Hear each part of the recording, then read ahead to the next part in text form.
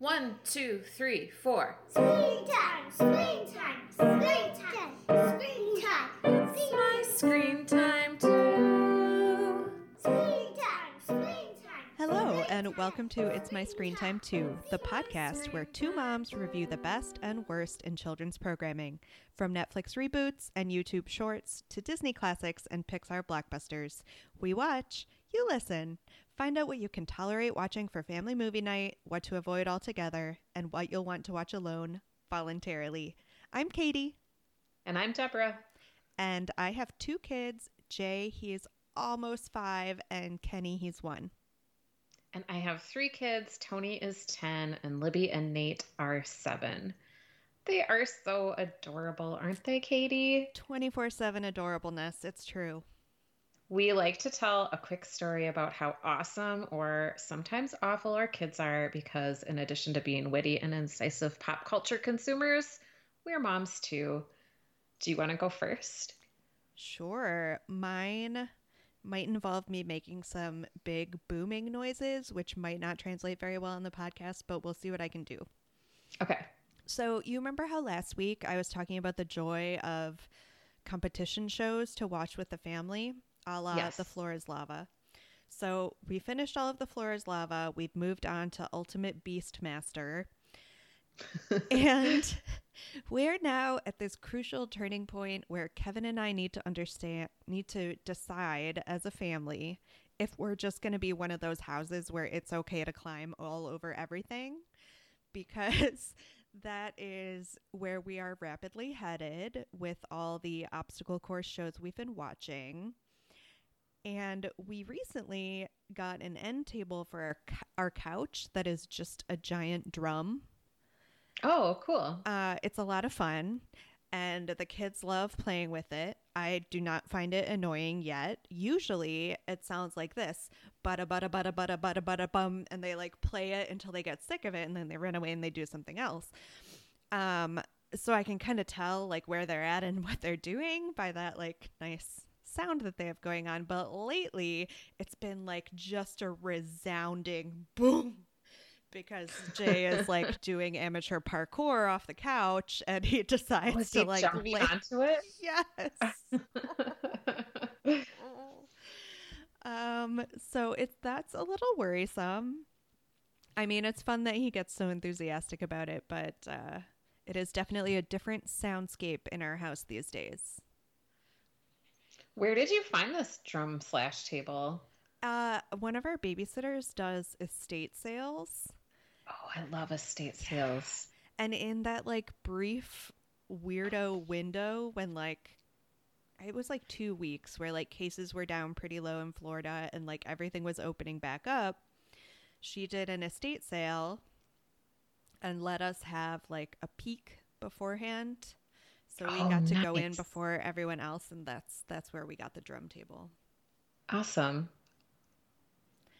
So yeah, that's my noisy story for the day. How about your kids? What have they been up to?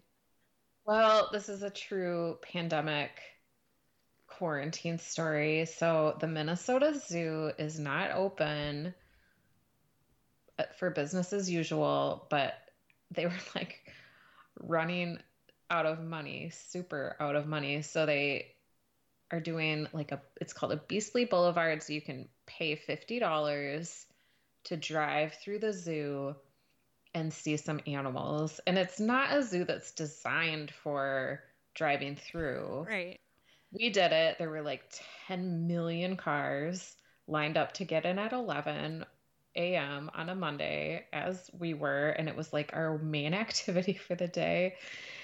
And it's like basically driving on like service roads, I think, in the zoo. And it's pretty short. And you see like a few animals, and it was really disappointing. And when it was over, Libby just burst into tears. And the reason she said she was crying was because we only saw prey. We didn't get to see any predators. Because she's a fan of the big cats. She loves the big cats. There were no big cats on the Beastly Boulevard. And it was like the funniest, saddest car ride ever. Oh, I am so sorry to hear that.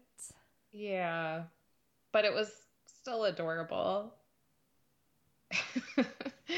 Um, so I don't really recommend the Beastly Boulevard, but if you have nothing going on this summer, fellow Minneapolis residents, I mean, it's a good cause. Yeah, $50 to the zoo. we definitely want to do what we can to keep our institutions up and running during this time.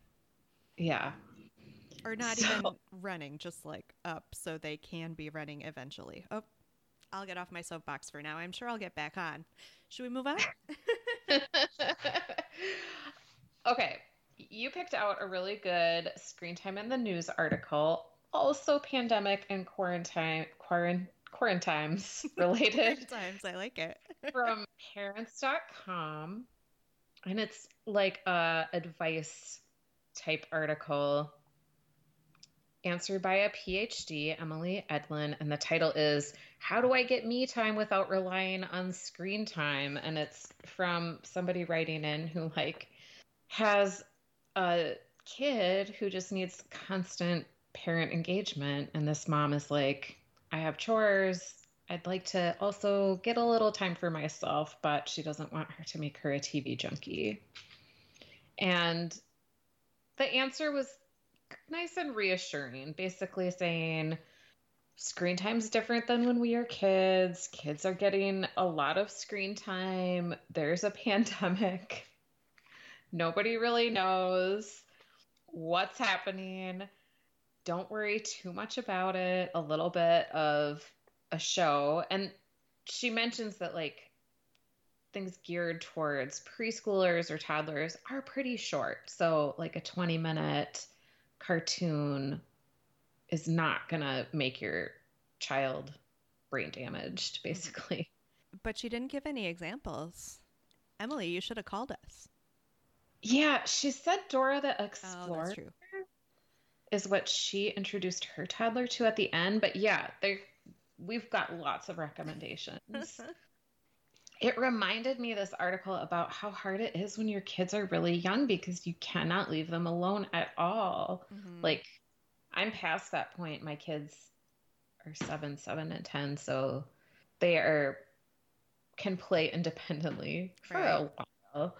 Yeah. But you're right in that toddler Mhm. baby stage where you can't get anything done unless Kenny is, I don't know, napping. Well, I am a sucker for advertising, as you know. So, like, I Mhm. keep buying toys that are supposed to be, like, super engaging. Like the mythical toy that, like, just he can sit with for hours and be learning fine motor skills, but also not bothering me. But spoiler alert, parents, those toys don't really exist.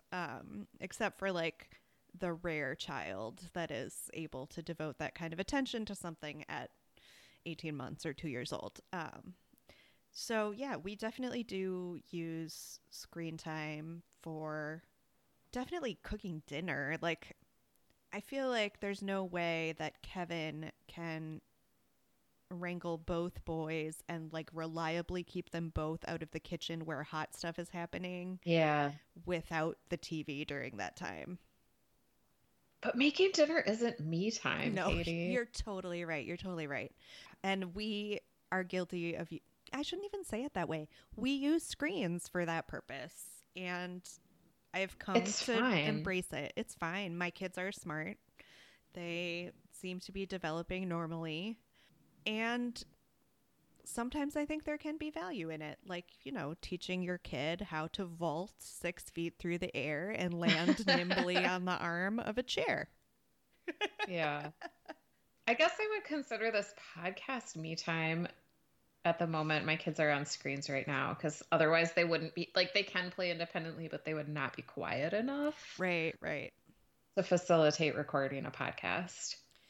Jay is in full on narration mode, so he will play independently, but approximately every 30 seconds he has to come up to me and just tell me what he's been doing. and or just like ask me to watch. So it's not like he needs me to be actively playing with him, but he still needs pretty active input. That's cute. But I really like this article too because I think anything that can encourage parents to cut themselves a little slack, remind us that we are humans too, is a good. Yeah, totally. Do we have any follow up from our last episode? Deborah, did you watch any more Number Blocks? I did watch 19 per your recommendation, and I watched it by myself. It was really cute. You guys, if you haven't yet watched Number Blocks, definitely make time for number 19. Number 19 had a really cute accent, and it was just like prime number problems. Mm-hmm. And I love how 19 embraced that she can make crazy shapes on her own instead of symmetrical shapes. Just general news. Did you watch Hamilton? Of course, we watched Hamilton. Guys, we are recording this episode the week after the 4th of July. It'll be a couple weeks before you guys get it, but Hamilton has now been out for what, 5 days? Mm-hmm. Yeah. We watched it. I was concerned that Disney Plus would be too overwhelmed and it wouldn't work, but it worked. We watched it on July 3rd. It was super good. Yeah. Did the kids like it? They loved it. Yay. Yeah. Well, actually, my twins loved it. Tony bailed halfway through. It's a long show. It is long. I am also guilty of way preferring the first act to the second act, too. So I feel you, Tony. Yeah. Yeah. Totally. So should we talk about what we watched? Let's do it, guys. Today we're talking about the new iteration of the Babysitters Club, which just debuted on Netflix on July 3rd, 2020. So as we're recording this, that was just a few days ago. And it is an adaptation of a beloved book series, the first installment of which was published in 1986. It's had a couple of previous TV and movie adaptations. I think the most prominent one was a 1995 movie. And then there was a brief 1990 television show that got far less attention, I think. The new series is produced by Ashley Glazer, who is also responsible for Glow on Netflix. 8 of the 10 episodes were directed by Lucia, apologies again for pronunciations, Agnello, who worked on Broad City. So these are 2 high-profile women, and there are tons of women in the top roles in this show, which I think, as we'll get to later, really shows in the final product. So we picked this because, as you all know, I passionately loved Number Blocks, and I was a little worried that I wouldn't be able to find something I would like as much. But as soon as I read even one review of this new adaptation of the Babysitters Club, I had a glimmer of hope, and I was so excited to watch it and talk about it with you, Deborah. I was also squarely in the Babysitters Club demo growing up. Were you? Yes, I was a super fan. Yeah, this is going to be good. I watched that 1990 show. I tried to. At the time, like, you could only get it like episode by episode on VHS tapes that were really hard to come by. I don't know where it actually aired. Did you see it actually on TV? I'm certain I saw it on TV and like it was appointment television for me. I don't remember the details, like what channel it was on or anything, but I remember I was like there for it and was super disappointed by it because the characters didn't look like they looked in my head from reading the books. Or on the book covers. Right. So what did we watch? We watched episode 1, Christie's Big Idea. We watched episode 4, Marianne Saves the Day, and episode 8, Boy Crazy Stacy. So as usual, we'll go through the episodes really quickly one by one, and then, well, maybe less quickly this time. I feel like there's a lot to unpack episode by episode, but then we'll move on to our more general thoughts. So Deborah, do you want to take us through Christie's Big Idea? Sure.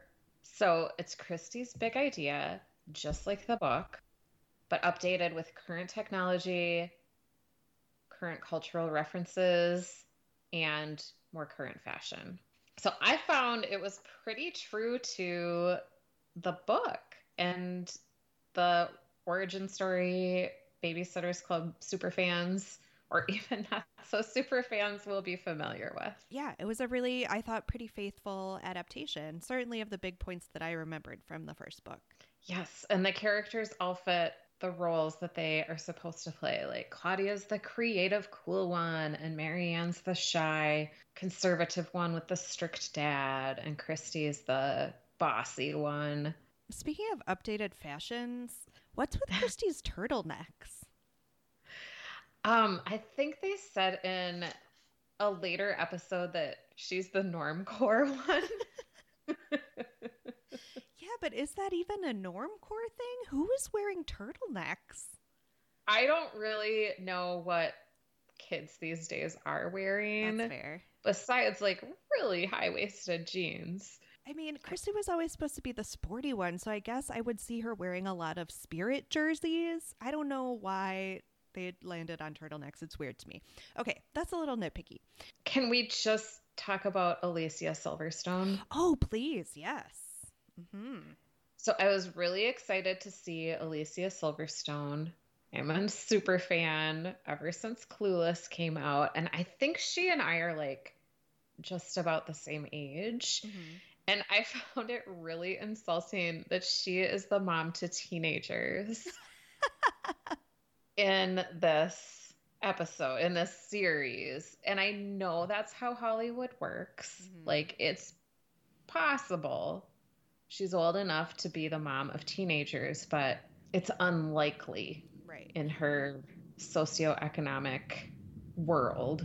So I don't know. I just hate it when they cast like women who are kind of too young to be in that role. Mm-hmm. But I feel like a lot of actors and actresses in Hollywood that have not had that much success after an iconic role as a child or as a teen, I kind of feel like they've been lining up to play these I'm the parent now roles. Yeah, that's true. That's true. And this is a total diversion, but remember when she was in the news and she had a baby and she was like feeding the baby like a bird, like she was chewing up the food? That was kind of wacky. That was super disgusting. Because it was right around the same time that Mayim Bialik came out with like her child rearing books that were like co-sleeping forever. Right? Yes. Yeah. So to me, it just kind of blended into that landscape of, whoa, ladies, let's take a step back. Right. Okay. Sorry for that tangent. Oh, no, we'll have way more because I also want to talk about my love for Mark Feuerstein that plays Brewster, the love interest for Alicia Silverstone. Oh my gosh, that actor. Can he please be in everything? Oh. Okay, so Marianne saves the day. So this episode was really hard to distill into a single sentence. I'll do my best. So we've established that Marianne is the shy one, right? Mm-hmm. So Marianne struggles with her crippling shyness and immature image, but learns to use her voice when advocating for a young trans client. It felt like they were making a statement with this one. A statement that I thought was great, made me cry. This was the one that I cried at. Mm-hmm. What was the original Marianne Saves the Day about? Was it just a hospital trip that she had to do? I have the books right here in my room. Should I get it? Oh, yeah. Here it is. Oh. And she's like taking the temperature. Do you see the thermometer in the picture? Yeah, it looks like it was a hospital trip. Yep. It's a different situation in this episode. They've updated it so Marianne has a climactic interaction with the doctor and nurse, explaining to them that they need to treat Bailey like a human being and not just look at the chart and see that biologically he might be a boy. They need to treat their patient as their patient wants to be treated. And it was a great moment of showing Marianne standing up. It was a great moment of showing the humanity of the trans community. I just thought really lovely. Mm-hmm. It was really good. I didn't cry. You cried. Oh, yeah. I cried. No, I did. I totally cried. Marianne and her father also have a really complicated relationship because her mother passed away and His father is a little unsure about how to interact with his soon to be teenage daughter. The father is played by Mark Evan Jackson, who I recognize the most from his role as a demon on The Good Place. So it was kind of weird to see him being a real human being, but I just thought their interactions, the tentativeness with which they approached each other was so honest and different, a different way to see a father-daughter interaction on television. I like that quite a bit too. This is the one where Marianne meets Dawn. Oh yeah. So Dawn has moved from California to Stony Brook, and she makes these cracks about being from California because she has like a kale juice and salad for lunch or something she's eating with chopsticks. And she takes Marianne to like a Wiccan celebration ceremony. And I'm just like, back in the day, California definitely had that like new agey reputation. But does that hold up? That's a legitimate question. I mean, to me, this is just California-ness of it. She addressed explicitly about the food, but I kind of got the feeling like the Wiccan ceremony was more an idiosyncrasy of her family because the solstice circle was being led by her aunt, who is it still Connecticut or did they move it somewhere else? I think they're in Connecticut. Okay. Was being led by her aunt, who is from Connecticut. So I guess maybe I just glossed over in my brain if they did make explicit mention of the new aginess relating to being from California. But I don't know. I feel like it still does kind of have that reputation for the rest of the country. Okay. My other question is, it's so interesting now to be watching this as a parent from that perspective. Like when I read the books, I was just reading it from a kid perspective, like the babysitter perspective. But what would you do if you had a sitter call 911 and have your child rushed to the hospital for a fever? Didn't she say the fever was over 104 degrees? Yeah, but like, wouldn't you at least want the babysitter to try Tylenol first? That's a good point. Or a cool bath? Which is, I'm sure, something we will address, and maybe we should just get it out in the open now. We live in a fundamentally different world from the world when Anna M. Martin first wrote these books. These girls are supposed to be 12 years old. They explicitly say it's the summer before 7th grade. Yeah. That's really young for a modern babysitter. I do not know another mother that employs babysitters that young who aren't members of her direct family. Do you? I had a pretty young babysitter when Libby and Nate were babies, and she was more like a mother's helper. Like she would come over and help out when I was home. Yeah. And I never really left the house or the property when she was there. Exactly. And like, is your average 12-year-old even allowed to like self-administer medications? No, like they're not getting themselves Tylenol when they have a headache. They're probably asking their parents. So like, I can see not knowing that was a solution, I guess. Yeah. They're 12 years old. They start this club together, and the only experience they have is that Christy and Marianne have watched Christy's younger brother. Right. Again, as a parent, would you hire a 12-year-old with that resume to watch your kids? I would want them to have at least taken the Red Cross babysitter certification class, which is like a thing that you can take through community education. Yeah. You're right. Maybe they should have added that as a plot point, because that was the big glaring, everything that they've done to update and modernize. For the most part, I applaud. I think it's great. Everything looks great. The characters are great. I'll stop saying great. But this seems like a fundamental stumbling block to modernizing the show that they just conveniently ignored. Right. We actually have a listener and a friend who follows the actress. I don't even know that she's an actress. This may have been her first acting role, that plays Bailey, the trans girl in the episode. So she follows that actress closely on social media, and she just had a few things to say. So I'm going to just pause for a second so we can play a little bit of her voice message here. Hi, this is Carrie Katz. As a child of the 80s, I was really excited to see a new reboot of The Babysitter's Club on Netflix. I especially enjoyed episode number 4, Marianne Saves the Day.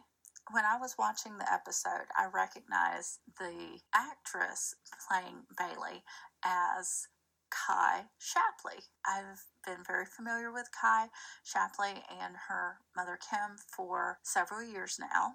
Beginning in 2017, I believe, Kai and Kimberly fought very hard against the quote-unquote bathroom laws. Having a trans child has actually transformed Kimberly Shapley. She was a very conservative Christian. However, pretty much as soon as Kai could speak, she let everyone know that she is a girl. And at first, this didn't sit well with Kimberly. Kimberly did a lot of soul-searching and studying on her own and realized that she needed to love the child that she had, Kai. And you can read a lot more about this journey on blogs that Kimberly has shared. So with this fierce mama bear doing everything that she could to get Kai her passport, Katie here, Babysitter's Club films in Vancouver. She was able to play a trans character. There's just no words. There's so many different emotions about being represented. And this production company that's making the Babysitter's Club, making sure to cast a trans person as a trans character is so empowering to everyone. So as the episode goes on, Marianne finds out that Kai is transgender. And when Marianne is speaking with Dawn about this, I think how Dawn explains transgender is the outsides matching the insides is so simple and such a concise way to explain transgendered persons to teens and children. Ultimately, I feel like this episode wasn't just an episode introducing the ideas of gay and transgender to younger audiences. To me, it was about advocacy for yourself and for others who aren't or don't know how to advocate for themselves. I am looking forward to seeing how and what this series continues to do to broaden the horizons of children and young teens. Carrie, thank you so much for your thoughtful commentary. I think all we can say is that we heartily agree with you. We loved the representation and the inclusivity present in this episode, and it really contributed a lot to how much we ended up liking the series. Thank you again. Let's move on to Boy Crazy Stacy. All right. So in this episode, Marianne watches the Pike kids at the beach for a week while Stacy tries to flirt with a cute lifeguard. Now, this is something I thought was weird as a child reading these books, and I still think is weird as an adult. The Pike family has like a lot of kids. 6 or 7? Yeah. And they're hiring 2 babysitters, which, yes, I would hire 2 babysitters for that number of kids. I would maybe hire more babysitters than that. But like to go on a week-long vacation with them, I just...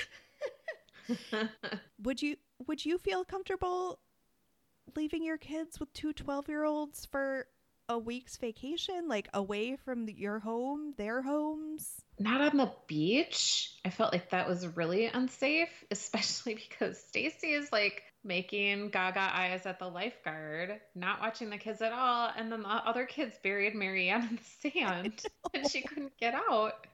And so then where were the kids the parents were sleeping in? Where were the kids? Some of Exactly. them were really little.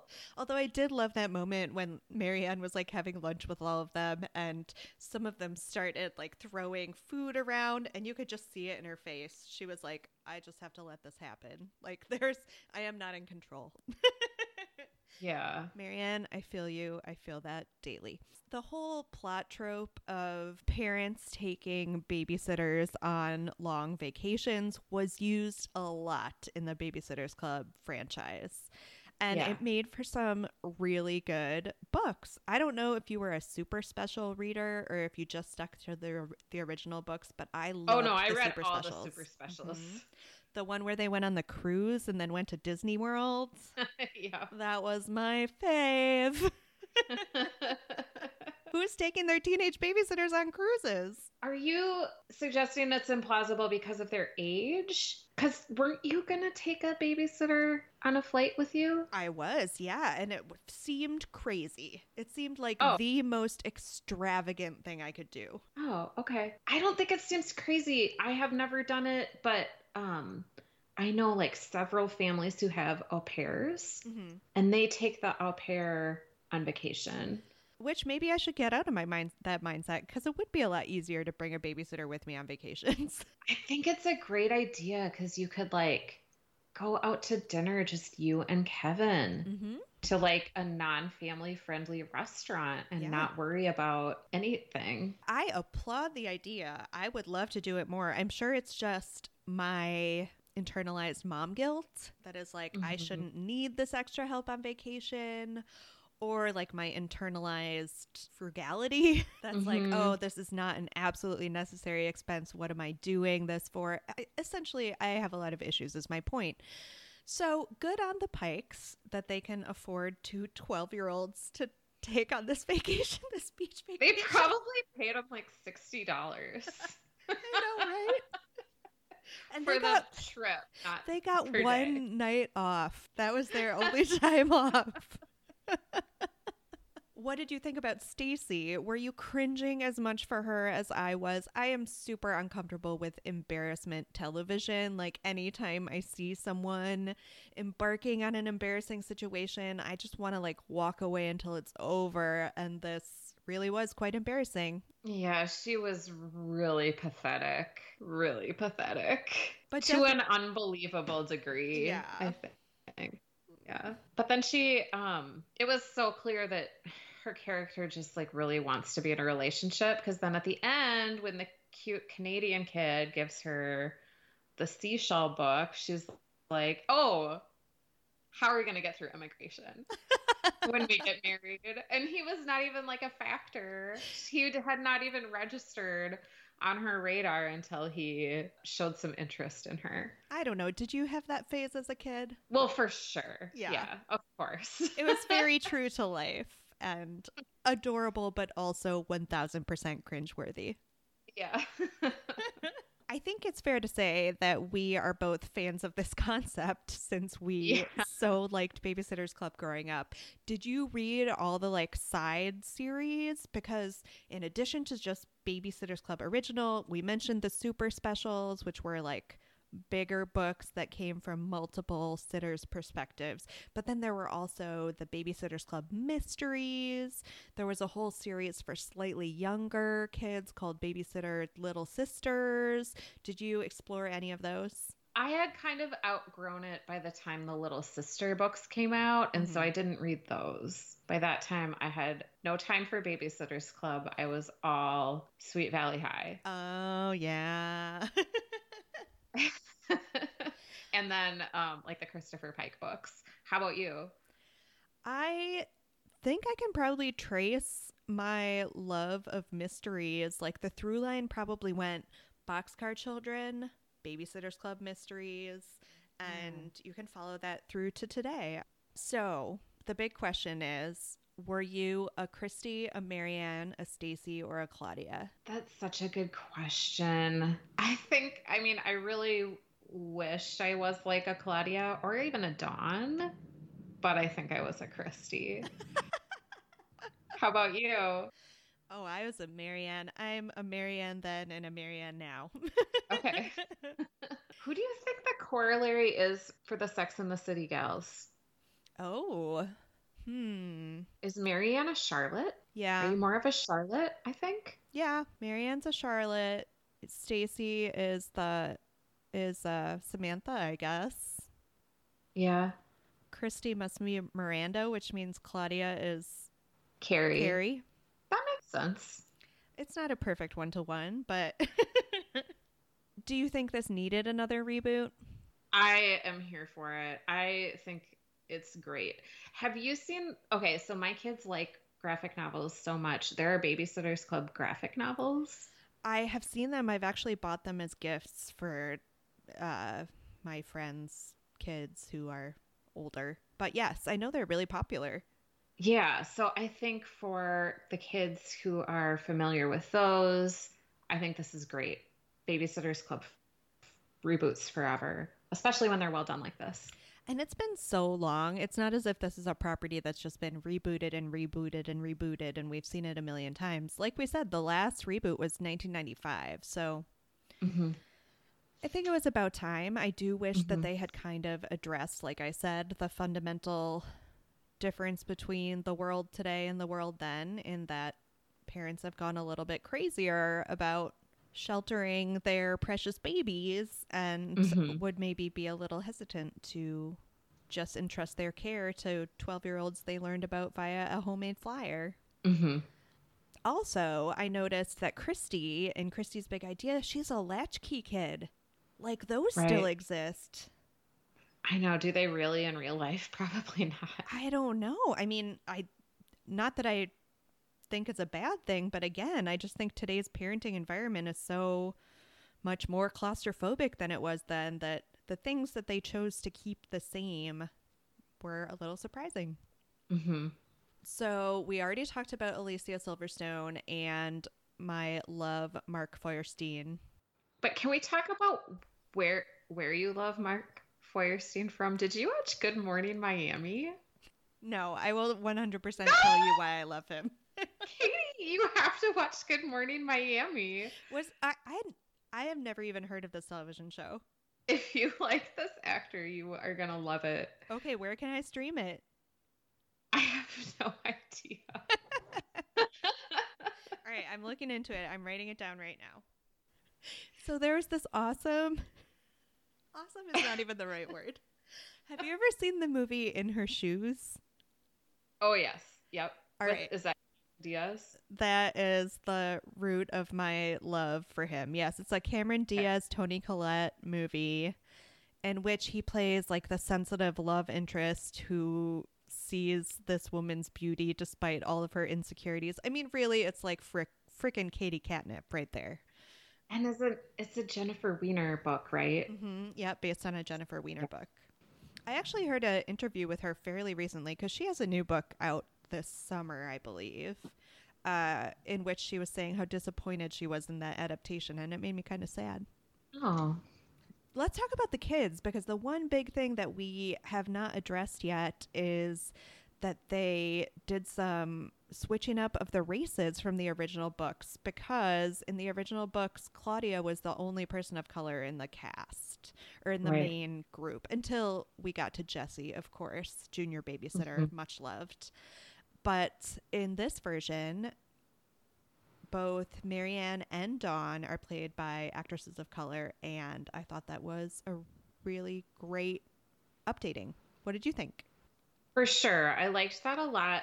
You know, I liked Mark Evan Jackson, who plays Marianne's dad. But, like, why isn't Marianne's dad black? Yeah, that's a good point. Like, the parents could be a little more updated, too. I did, though, in Marianne's interaction with her dad in that episode, Marianne Saves the Day, there was an instance where she was saying, I hate wearing my hair in braids. They make me look like a baby. And he said, look, braids were all your mother taught me how to do. And I think that that is a struggle that a lot of mixed race couples have, because white people don't have any clue how to do hair. Yeah, true. So that was maybe a little nod to the fact that their relationship is extra awkward because he can't understand this whole half of her experience. Yeah, I thought the casting was so well done. I loved every single Babysitter Club member. I thought that they played the roles really well. Like, I had really high expectations, and these characters, like, they were like pretty real to me. And so I thought that they were really good. Really, really good. You know, it's been a while since we've watched a live action show that is aimed at sort of this young tween demographic. So maybe I'm speaking from a place of not much experience, but it was so lacking in the grading aspects of those shows. I didn't feel like it was super overacted. It felt very true to life. And I just appreciated that so much as a contrast to a lot of the other stuff we've seen. Yeah, it had kind of more of like a Gilmore Girls feel to it. Mm-hmm. That type of show rather than, because like the Disney stuff is like so over the top. Right. Like the Disney movies. This was more of a Gilmore Girls aesthetic. Yeah, I feel like it was more respectful to the characters, but also to its audience. Like, these look like and feel like real girls that you could know. Totally. Were you able to compare this to any shows for grown-ups? I think that the Babysitters Club started my lifelong love for shows or movies with like an ensemble women cast of women, like Sex and the City, like Girls. Golden Girls? You could say Golden Girls. I was going to say that movie with Goldie Hawn where they all play like Diane Keaton is in it. They're all like ex-wives. Oh, the First Wives Club. Yeah. Oh, like just love it. Yes. Like if there's a movie where there's like 4 women who all have distinct personalities, that's what I want to be watching. Okay, so talk to me about that though. Is it realistic that you have like your closest friend group and it's all made up of people who are so fundamentally different? No, it's not realistic. It's just a Hollywood literary thing, okay. I think. What were you able to compare it to any grown-up movies or shows? I mean, my first go-to was Sex and the City. I just feel like that's what women of our generation have been trained to look at as the like text for a show about female friendship. Did you do any casting of the gritty HBO reboot? This was hard because I thought the casting was so perfect, except for maybe the diversity of the parents. So I went in a different direction. I would love to see a show about a dog sitters club. Okay. And I would like it to be like a reality show with, you know how in Hollywood there are like assistants? Like, yeah, PAs. Yeah. A lot of PAs. And then it would just show the trials and tribulations of sitting for celebrity dogs. I'd watch it. It'd be a little bit like you'd get to see the inside of their homes, like a MTV Cribs type show, and then also how poorly behaved celebrity pets are, because I bet they're spoiled as hell. That sounds good. I like it. Yeah, I too ran into the typical problem when we try to recast shows with young actors, just because don't know a ton of up and coming young actors. I did some idle Googling, and beyond seeing that like every list of up and coming actors under 20 is just so white. So really? White. Yes. So the only like really serious young actor I could think of who's been doing good stuff lately is Daphne Keane, who is currently playing Lyra in the new adaptation of His Dark Materials. Oh, okay. So she's very good, and I thought could bring some good gravity to a character like, obviously I'm going to say Marianne because she's my favorite. But as far as a gritty HBO take on it, I would like to see like a David Simon, super depressing deep dive into like the problems of being a young person who's in charge of your community's other young people because of systemic economic inequality. Like the parents all have to work at these super low wage jobs, so they can't afford childcare that's not other super young kids. And you just have a level of responsibility for these children that is a lot to be expected of someone so young. I think that could be a nice, depressing David Simon-esque take on the Babysitter's Club. It would probably win an Emmy. Katie, that's a good idea. All right, I'm writing up the spec script now. So, we were immersed in the Babysitter's Club as kids. Do you think it was better when we were kids? I think that the books are better than the graphic novels. So yes, it was better when we were kids. We had the books and we had our imaginations. I agree, but I wish this show a long, long life where they get to adapt all the different books, and maybe, 6 years from now we can sit down and say, it's equivalent. We have this wonderful document to young childhood now that is equivalent to what we had when we were kids. But until I see the filmed version of that Disney cruise, I don't know if I'm going to feel that way. Would you ever watch this alone voluntarily? I would. Same. Yeah, because I would want to revisit the specific books that I liked the most. Mm-hmm. Yep, definitely. 10 seconds on whether this is good for our kids. Yeah, I think it's good, especially with seeing the episode 4 with the transgender character and how that was done so well. I think this is great for kids. And I think, like we were saying earlier, it can speak to their experience in a way that's a little bit more true than a lot of the other content that's out there for them. And that's coming from the perspective of someone who does not have kids that old yet. So check back with me in a few years, I guess. Ratings? 5 stars. 5 stars. Deborah, my heart is so happy being able to do 2 5-star episodes in a row. It's like, just this incredible weight of all this doom and gloom has been lifted off my shoulders.